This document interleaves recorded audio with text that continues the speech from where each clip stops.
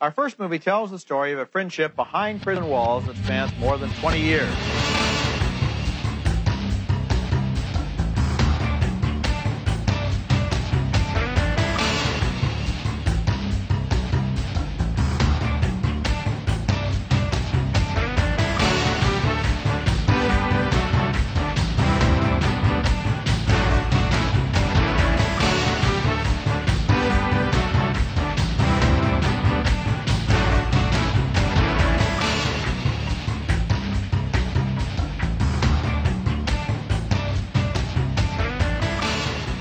Welcome to a very special quarterly episode of Mel Brown Madness. How do we do this again? Oh yeah, what is it? It's an exercise in podcast hubris. That's right. My name is Derek Gaday. I'm Isabel Arf. I'm actually saying my name more consistently now to start off with, because the next information I want to have credibility for. Okay. I want people to know that I am not yanking their chain, as they might believe. Very serious. And I'm bringing them scientific information. Oh shit! You could drop some science on us? So you know spinach? The vegetable? Yeah. The Popeye shit? Yeah, I'm familiar. Yeah, the very same. So it can do a lot of things. Everyone knows this. Everyone knows this about spinach. I mean, it can feed me, but that's about it. Well, now, it can send emails that could warn us about climate change. Spinach can send emails? This is from Euronews.com. The headline is, "Scientists have taught spinach to send emails, and it could warn us about climate change." The first sentence, It may sound like something out of a futuristic science fiction film. No, it doesn't. No one's making science fiction films about spinach being able to email. Well, but maybe in like 1971, but not now. I was going to say with cool runnings. No, with silent running. Silent running. Yeah. With Bruce Dern and the robots and shit. Yeah. Yeah.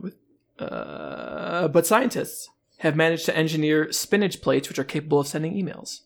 Through nanotechnology, engineers at MIT in the US have transformed spinach into sensors capable of detecting explosive materials. These plants are able to wirelessly relay this information back to the scientists. When the spinach roots detect the presence of nitroaromatics in groundwater, a compound often found in explosives like landmines, the carbon nanotubes within the plant leaves emit a signal. The signal is then read by an infrared camera, sending an email alert to the scientists. So, I have a lot of problems with this. Number one is they did not teach spinach to send emails. Yeah, I got so excited when I read that title because I was like, oh shit, this is going to be big. But instead, they just put some nanochips in this fucking spinach. So you can't eat it anymore. And now it just detects landmines. And I feel like there are more efficient ways to detect landmines. Yeah, like truffle sniffing pigs or those giant ass rats that I saw a video about one time. Yeah, the hero rats that find all of them. Yeah, they're so light that they can't detonate the bombs, but they can find them. Kings, we stand. Mm-hmm. But you're wondering. I'm wondering a lot of things. What does this mean for humanity? Right? Okay, wait a minute. That spinach can send email, or that random news website out in Europe can't write copy very well? Oh, that spinach can send emails. Oh, okay. What does it mean for humanity? What does it say to you about people? Spinach spam. It tells me that we have to brace for spinach spam. Spinach would never send me spam emails telling me that they caught me watching pornography and they're going to send it to my dad or whatever. No, you got a whole podcast. That might be a reference to a previous episode, and we don't know because that was the original intro here. And then I read it to Derek, and he was like, "I think you've read this before." And now I'm too afraid to actually read it. Anyways, hit us up if we haven't. Hit us up in the chat if I have or have not done a bit about getting a spam email about someone recording me while I was watching pornography. Anyways, Professor Michael Strano has a lot to say about this. So he says plants are very good analytical chemists. Not really, but okay. I understand the metaphor you're going for. I'm pretty sure you need a PhD for that. They have an extensive root network in the soil. That's true. Are constantly sampling groundwater. Also true. And have a way to self-power the transport of the water up into the leaves. That seems disingenuous to me. This is like a hop and a skip. This all seems like a hop, skip, and a jump away from water has memory.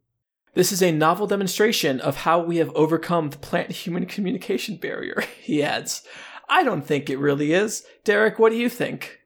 About the plant-human communication barrier? Yeah, do you think it's been breached properly? Well, I mean, I mean, sometimes I water a plant.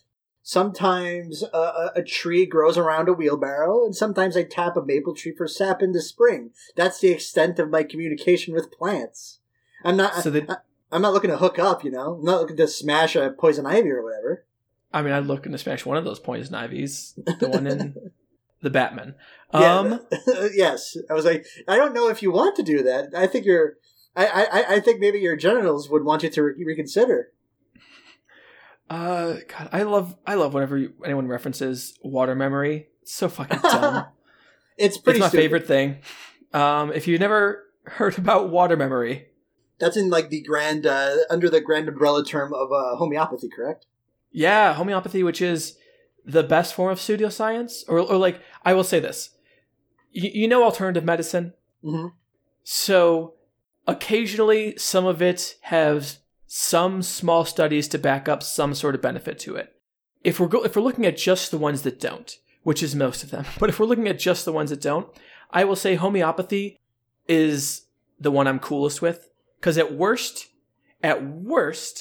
you get some water. Sure. Actually, that's not true. At worst, a baby gets poisoned. Long story. No. Yeah. But in long, you can drink some water for homeopathy, and I think that's great. More people should drink water, and well, on the scale of positive thinking to crystal healing for like non-malignant cancers, where do you place homeopathy? I place homeopathy right more towards the crystal healing side of things, because in fact, maybe above that, because I'm not saying that hanging out near crystals isn't good for your mental health, because it is. Like, if you're constantly hanging out near crystals, you're going to be a more pleasant person to be around. Unless you hang out around them too much. There's like a barrier. There's like a tipping point where if you're always around crystals, then you become a crystals person. You. Exactly. But if you're on them sometimes, you're probably chill. If you're drinking a lot of water, also probably chill. Probably. If you are in like some $10,000 course to learn how to think your way out of having cancer, then not the best thing. Yeah. Reminds me that one of these days we need to talk about Morgellons, because Morgellons. I was actually going to bring up Morgellons because, as a sense which I never thought I would say, especially on wax. But no, I was. Sometimes I am the bearer of bad pop culture news, and sometimes that's telling someone that Joni Mitchell thinks she has Morgellons. And that happened to me. That happened to me last. Wait, you don't know either? No. Joni Mitchell believes in Morgellons, or thinks she has Morgellons. Holy shit. Yeah, right? I'm sorry, audience. I'm eating food, but I just needed to interrupt because I'm... Oh, wait. Did I accidentally turn the tables? You did. I'm genuinely shocked right now. Hold on a second. Let me... I just want to make sure... What the fuck? I want to make sure that I'm not misremembering something. On the Internet Science page for Ms. Joni Mitchell, under the heading 2016 Present Health Problems Recovery and Archival Projects, first line, after the link to Joni Mitchell Archives, Mitchell has said that she has Morgellons syndrome, and in 2010 said she planned to leave the music industry to work towards giving more credibility to people diagnosed with Morgellons. Oh no! Yep, Joni. Yep, come on. Then she had a brain aneurysm 5 years later. She dead? She's still alive? What's she up to? She's not a whole lot. She's old as hell. She had a stroke. She's learned to walk again, according to David Crosby. I mean, apparently she's got Morgellons. That's tough. And apparently she's got Morgellons. Joni's still kicking, but people have aged more gracefully. Let's put it that way. Now I'm trying to see if there's any other. Is she the most famous sufferer from Morgellons? I have to think that that's the case. I'm looking right now. Who else has Morgellons? Internet and media influence. Yeah, I'm just not. Yeah, chronic Lyme. I know about that. Come on now. I'm scouring the page. So am I. For names, and the only name is Joni Mitchell. Okay, well, good for everyone who isn't Joni Mitchell. Should we explain what Morgellons is if anyone's fucking listening and doesn't know what we're talking about? That's right. I know what we're talking about. You know what we're talking about. Well, I'm on the page, so I'll just read it again from the Internet Science page. Morgellons is the informal name of a self-diagnosed scientifically unsubstantiated skin condition in which individuals have sores that they believe contain fibrous materials. It's real body horror shit. Morgellons is not well understood, but the general medical consensus is that it's a form of delusional parasitosis. Which, for those who don't know, it is when you think that like you have parasites or something underneath your skin, delusionally, like they're not actually there. They're not actually there. The sores are typically the result of compulsive scratching, and the fibers, when analyzed, are consistently found to have originated from clothing or other textiles. Yeah. It's not actually. Here's the problem with me. I never brought up Morgellons before because I didn't have a funny angle into it. Because mostly it's just sad. It is sad. It is sad because it's people being taken advantage of. People with real concerns and probably who need some mental health treatment or who need actually compassionate doctors who listen to them and try to figure out what's actually going on with them. But instead, quack doctors are like, hey, I know the exact cure for this. It's probably going to be putting bleach in your asshole because that seems to be the cure for fucking everything. In your asshole? Yeah, have you not heard about bleach enemas? Well, now that you say it like that, I think I have. Yeah, real dark shit. If you ever want to be really sad, then learn more about bleach enemas one day. But Derek... I know a lot of shit that I don't want to know. We're not here to talk about bleach enemas today. That's for later. Thank God that's the case. No, this was supposed to be a short episode. What are we doing? I don't know. Eagle-eyed viewers will remember that about 16-ish episodes ago, we decided to make like a signpost episode commemorating our journey through 1/4 of the first round of our bracket and 1/8 of the larger Middlebrow Madness bracket. Now we've come to another signpost, another milestone. We are officially halfway through the first round, which means we are 1/4 of the way through the entire goddamn thing. So we're just going to quickly recap the action thus far from the second quarter of our bracket, and do some fun little superlatives, and that'll be that. Just so you can get up to speed, so you don't have to listen to, a lot of material, some of them involving things not identical to, but similar to Morgellons and bleach enemas.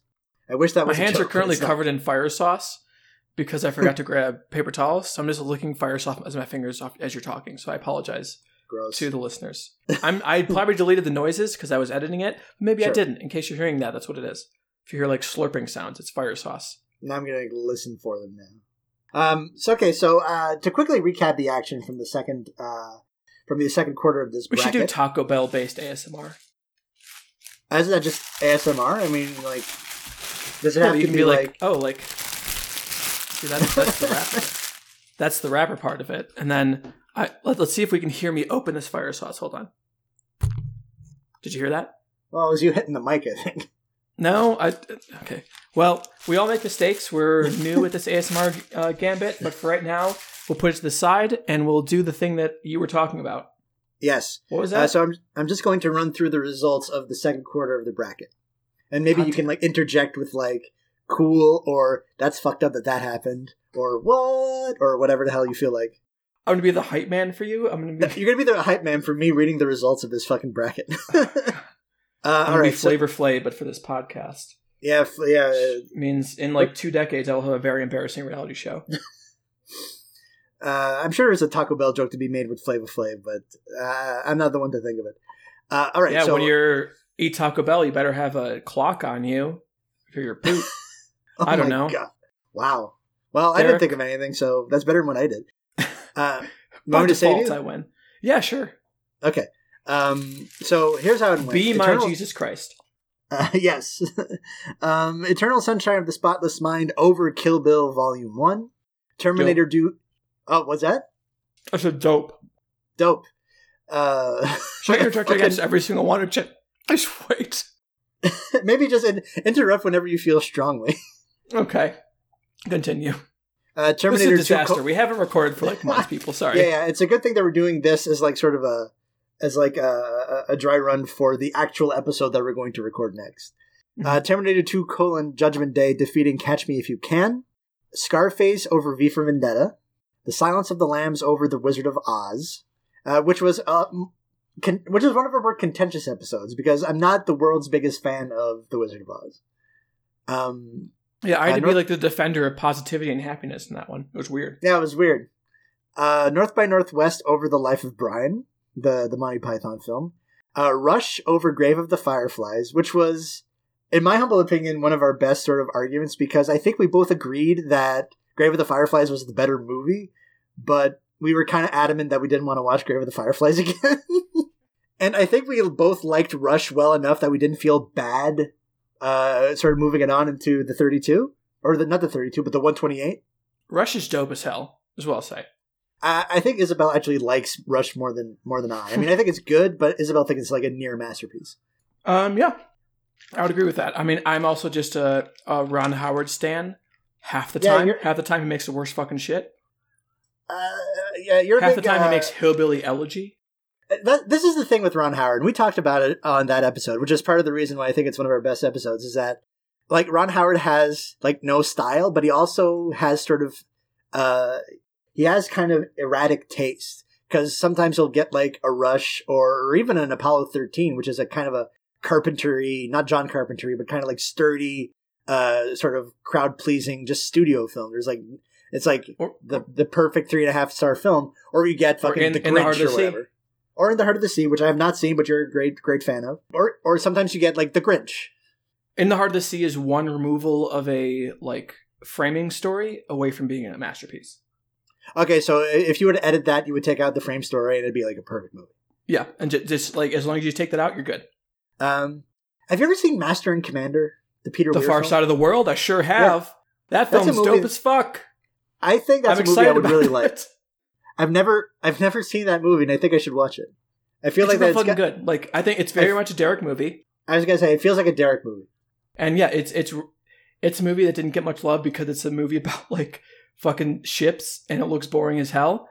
It's not.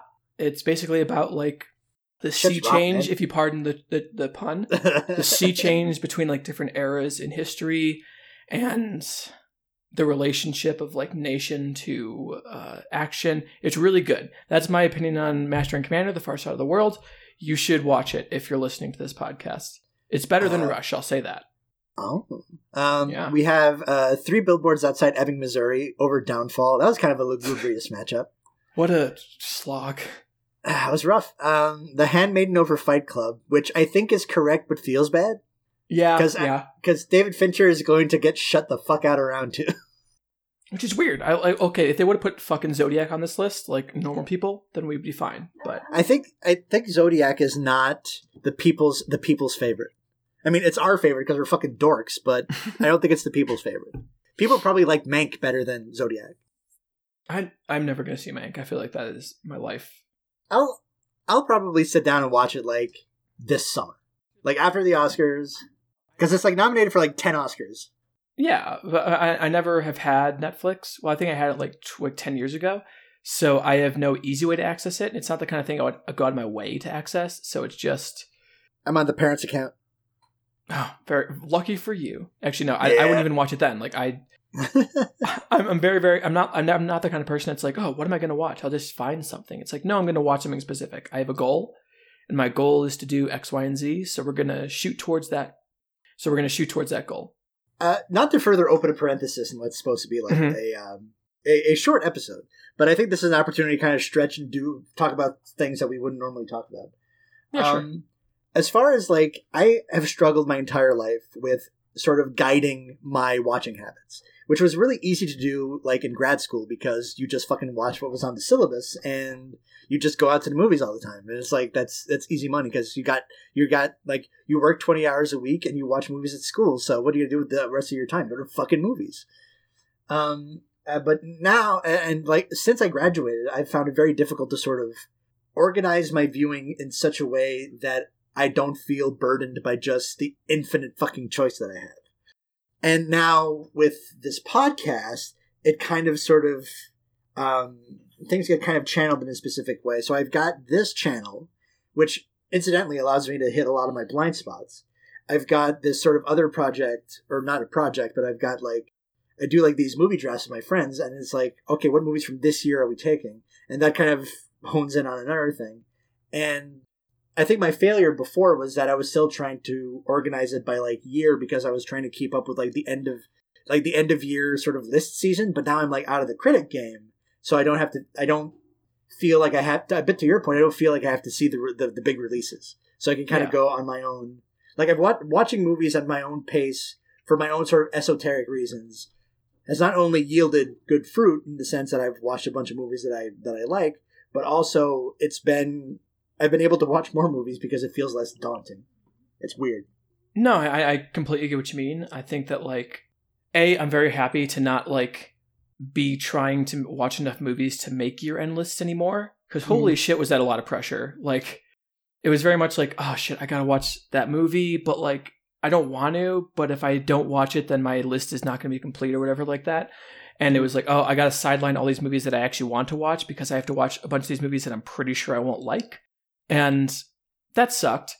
For me, it's really like mood-based, like based on what I'm kind of looking for. I essentially have different styles of films set up for that. Like I always have a couple found footage movies on hand that I haven't watched before, if that's something I'm looking for, which that's usually the thing I'll reach for just because I love found footage horror movies, and they're an easy thing to throw on and not think about. I also agree this podcast has been super good at getting me to focus on shit, because otherwise I would never have watched like The Third Man, for example. Which is weird because that's like sort of a film nerd like banger. It's in Criterion. It's got Orson Welles in it. You know. That's why I didn't want to watch it. I was like, everyone already knows this movie's good. What am I going to add to it? Like, there's nothing interesting for me. Like, if I recommend someone, hey, have you seen The Third Man? There's nothing interesting about that. And it's not so much that I'm trying to be like super unique. It's just more that if I'm watching a movie, partially it's for me, obviously. Partially it's also like, hey, if I like this, I can tell other people about it. And I still have enough people kind of around me in social media that if I tell people, hey, watch X movie, a lot of people will do it, which is very nice. Also very humbling in a lot of ways. So I'm more interested in seeking out the weird shit and being like, hey, you've never heard of this. Watch it, maybe. That's more interesting to me than being like, hey, have you heard of Diabolique? It's pretty good. You should probably watch it. I think our kind of cinephile bubble ruins our sense of perception. That is true. If, like, to use the example of The Third Man, if it's like, okay, so I know that The Third Man is considered one of the great movies, but I've not seen it, so part of it is like it's for my own edification. But also, there's always going to be someone in your circle of dorks that's not seen The Third Man. Yeah, but then there's probably going to be like 10 people who haven't like seen, you know, X other movie, like When You're Lost in the Rain or something like that. When I'm looking at my most recent diary stuff, which is great. Watch When You're Lost in the Rain. It's a short film by, I believe it's Sky Hopina. Sky Hopinka, who is a native filmmaker who does really, really good experimental work, but that's still very approachable. And there's one part in that film where there's a reading of the poem Pioneers, O Pioneers in one extreme side of the audio space, and there's an interview with someone in the other extreme side talking about like their experiences. And slowly over like the course of this part, they switch places. And then a middle, for a little bit in the middle, they're just competing with each other and you can't understand either of them. It's amazing. It's beautiful. Highly recommended work just in general. Sky Hopinka is really good artist. See, I get to do stuff like that instead of being also, like, hey, The Godfather, pretty good flick. But I can do that same, I guess it depends on the circles you're in, but I can do that exact same spiel with The Third Man, right?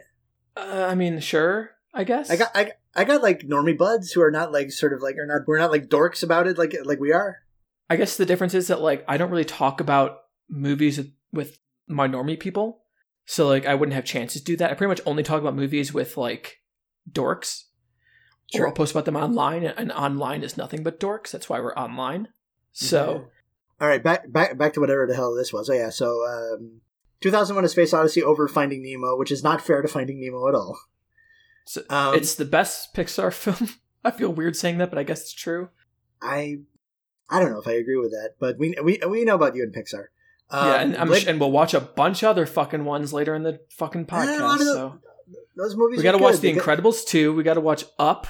We got to watch Toy Story 1 and 3. I don't think 2 is on the list. Oh no, it's just gonna be miserable. Anyways, not to be a wet blanket. Our defender of joy, everybody. Blade Runner 2049 over The Intouchables. The Intouchables, I should say, not The Untouchables. The Untouchable's not on this list. Wild Strawberries over Snatch. La Haine over The Usual Suspects. Das Boot over Platoon. The Wages of Fear over The Lives of Others. Heat over Judgment at Nuremberg. Dog Day Afternoon over The Lord of the Rings: The Return of the King. I will say that next round matchup, Dog Day Afternoon versus Heat, is one of the ones I'm most excited for because they're Double Pacino! The same genre that are doing it from very, very, very different angles. That's right. Double Pacino, yes. Sunrise over Amadeus. Gladiator over Hashi, A Dog's Tale. I don't know if we're going... I don't know. This was like I try to be pretty even keeled on the show, but Hashi, A Dog's Tale turned out to be my fucking. That turns out that Hashi, A Dog's Tale was my fucking berserker button. I was like the most pissed off I've been on this show. I remember at the end of that discussion, I almost started pushing for Hachi to win over Gladiator, and I thought you were going to kill me. Which is insane. I mean, listen, I know why that movie's on that list, but it's a dog shit movie. Pardon the pun. Who won between... Oh, no, I think it was Indiana Jones and the Last Crusade versus Room. There's not a winner listed, but I think it was Room. Yeah, that's when I was making the updates, I didn't remember if Room or Indiana Jones won, but it was Room, right? Yeah, it was, because in the next episode, we're going to do Raiders against Nausicaa, and it's going to be a good one. I can feel it. The Matrix over The Help, fucking maybe the easiest decision. I think so. M over How to Train Your Dragon. Memento over Spotlight.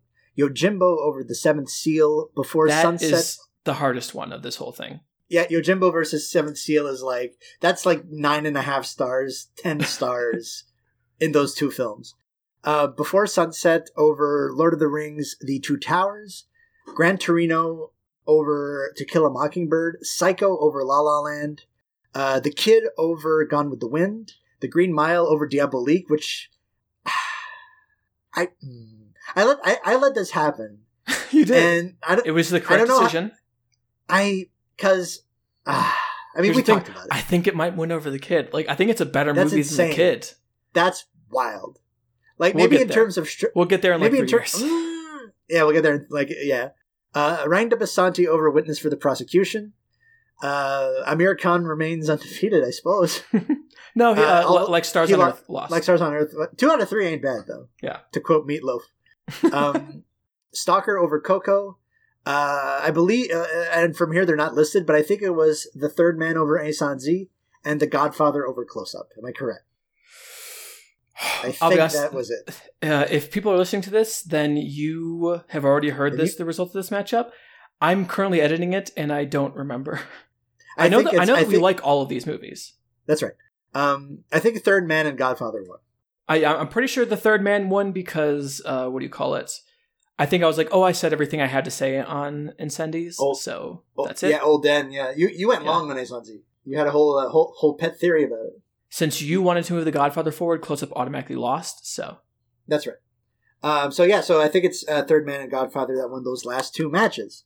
And now, dear listener, you are up to speed with our bullshit. You now know how half of the round 2 bracket looks like. Now, if our previous timetable is to be believed, the rest of this bracket is going to take us until 2024 to finish, before we hit round 2, actually. So to be fair, this is a shorter break than we've had in the past, specifically because that was on purpose, and I didn't run myself till I was burnt out. I didn't run myself till I was almost burnt out. And now that I'm at my new store, because there was a whole thing that happens in my personal life, I'm more settled there, and I have a much better routine each day, and I'm not fucking overwhelmed all the time. So, which is good. I think we're starting off way better, and we're much more likely to keep going this time. With another 128 movies. I like to think of us as like a baby bird who's learning to fly. You got to try a bunch of times before you actually lift off. Holy moly! And you're probably still going to fall a couple more times. Some of these pairings are absurd. Oh God! The Great Dictator versus Mad Max Fury Road. It's a pretty good. That's rough. That's coming right up.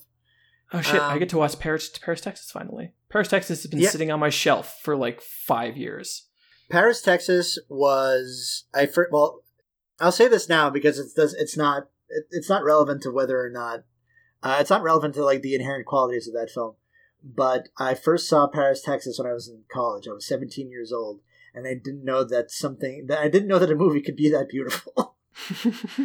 Let's put it that way. I have a very big, very soft spot in my heart for Paris, Texas. I'm excited. It's got Harry Dean Stanton, right? Harry Dean Stanton, that's right. King. Great performance. So should we do our superlatives? Yeah, let's like I only got a couple. I got the basic. I got two basic ones. I've got I've got favorite new to me, and I've got favorite rewatch. Okay, I have a bunch set up, but I only have to do some of those. They were like I wasn't sure how many you'd get, so I set a shitload. So I have best new to me, best rewatch, and then 2 other categories that we'll get to when we get to. I mean, I could try to like off the dome the other ones, but anyway. My favorite first time watch of our second quarter was Mathieu Kassovitz Lying, which I feel like is something that I should have seen when I was way younger and way hungrier about that specific flavor of movie, but I was very glad to catch it when I did. It's a film of incredible dynamism. It's a film of it's a great story. It's great filmmaking, and I like a movie that's clearly like a homage to a bunch of other movies, but that is clearly speaking its own language. Because this is clearly Do the Right Thing. This is clearly Taxi Driver. This is clearly a couple things. But I had a lot of fun with it, and as much you can have fun with a movie that kind of like dark. Yeah, it's very. It never stops. Like it's just energetic the entire time. Just keeps barreling forward. I really liked it quite a bit. I think you liked it even more than me. I'm excited to revisit it. I'll be honest. Now that I kind of know more of what the contours of it look like. Yeah, it's a very galvanizing piece of cinema, and I was very, very happy to watch it. Yeah. So what was your favorite? If I say my best new to me, I think it's both a surprise and not a surprise. It's a surprise to me looking like if I was looking back on this in the past or forward on this in the past, whereas like now it's just obvious. It's Before Sunset. Like not even close. Yeah. I like adore that movie. I think about it like I still think about it like all the time. Like at least like once a week I'll think about Before Sunset, which I love. Like I love the fact that like this fucking bracket completely changed my view on this movie that I was expecting to like really fucking hate. It added some shading to your opinion of one Richard Linklater. It had some light to my like feeling on Richard Linklater, because before it was just a pitch black dungeon I threw a bunch of shit in.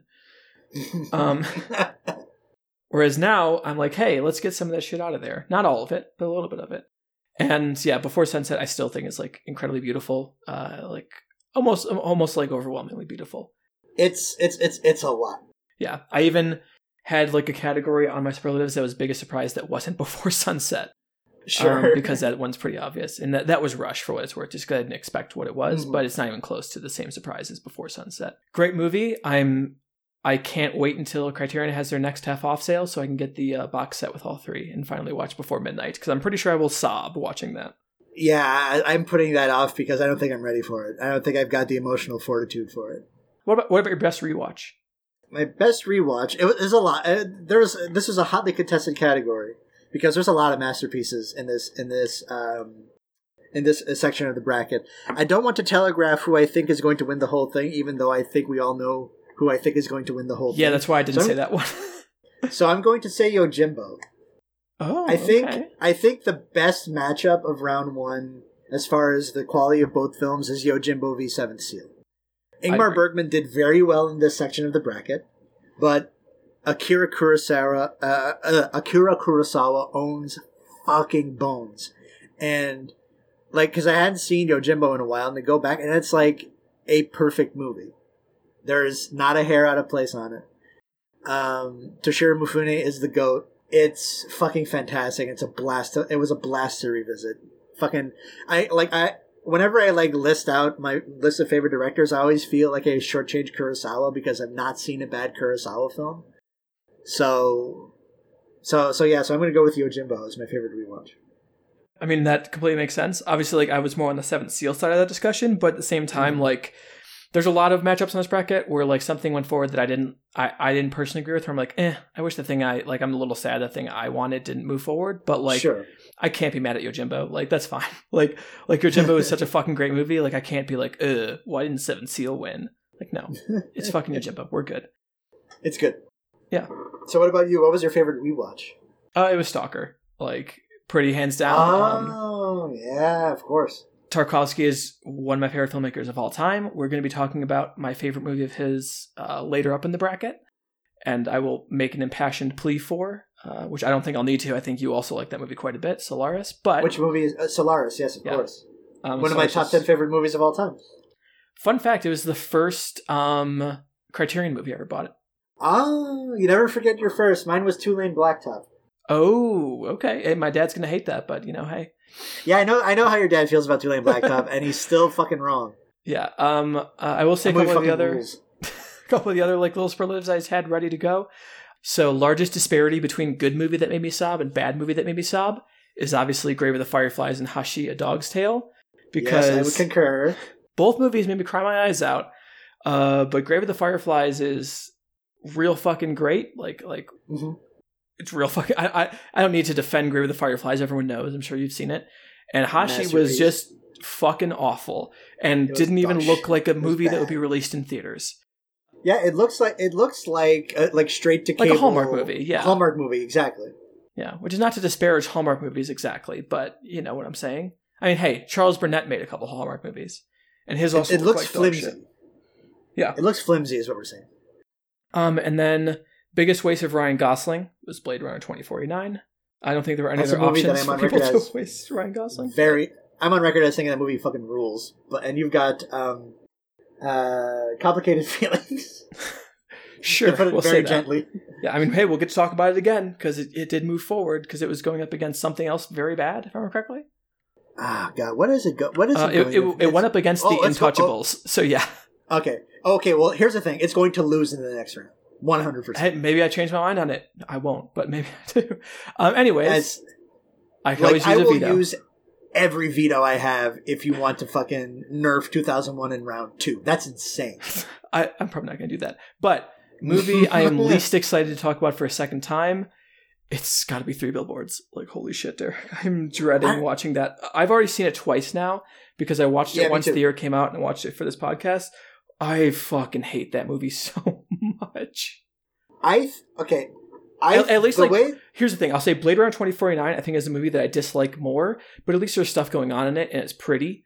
Whereas Three Billboards is just detective story. A flat, like, shit sandwich.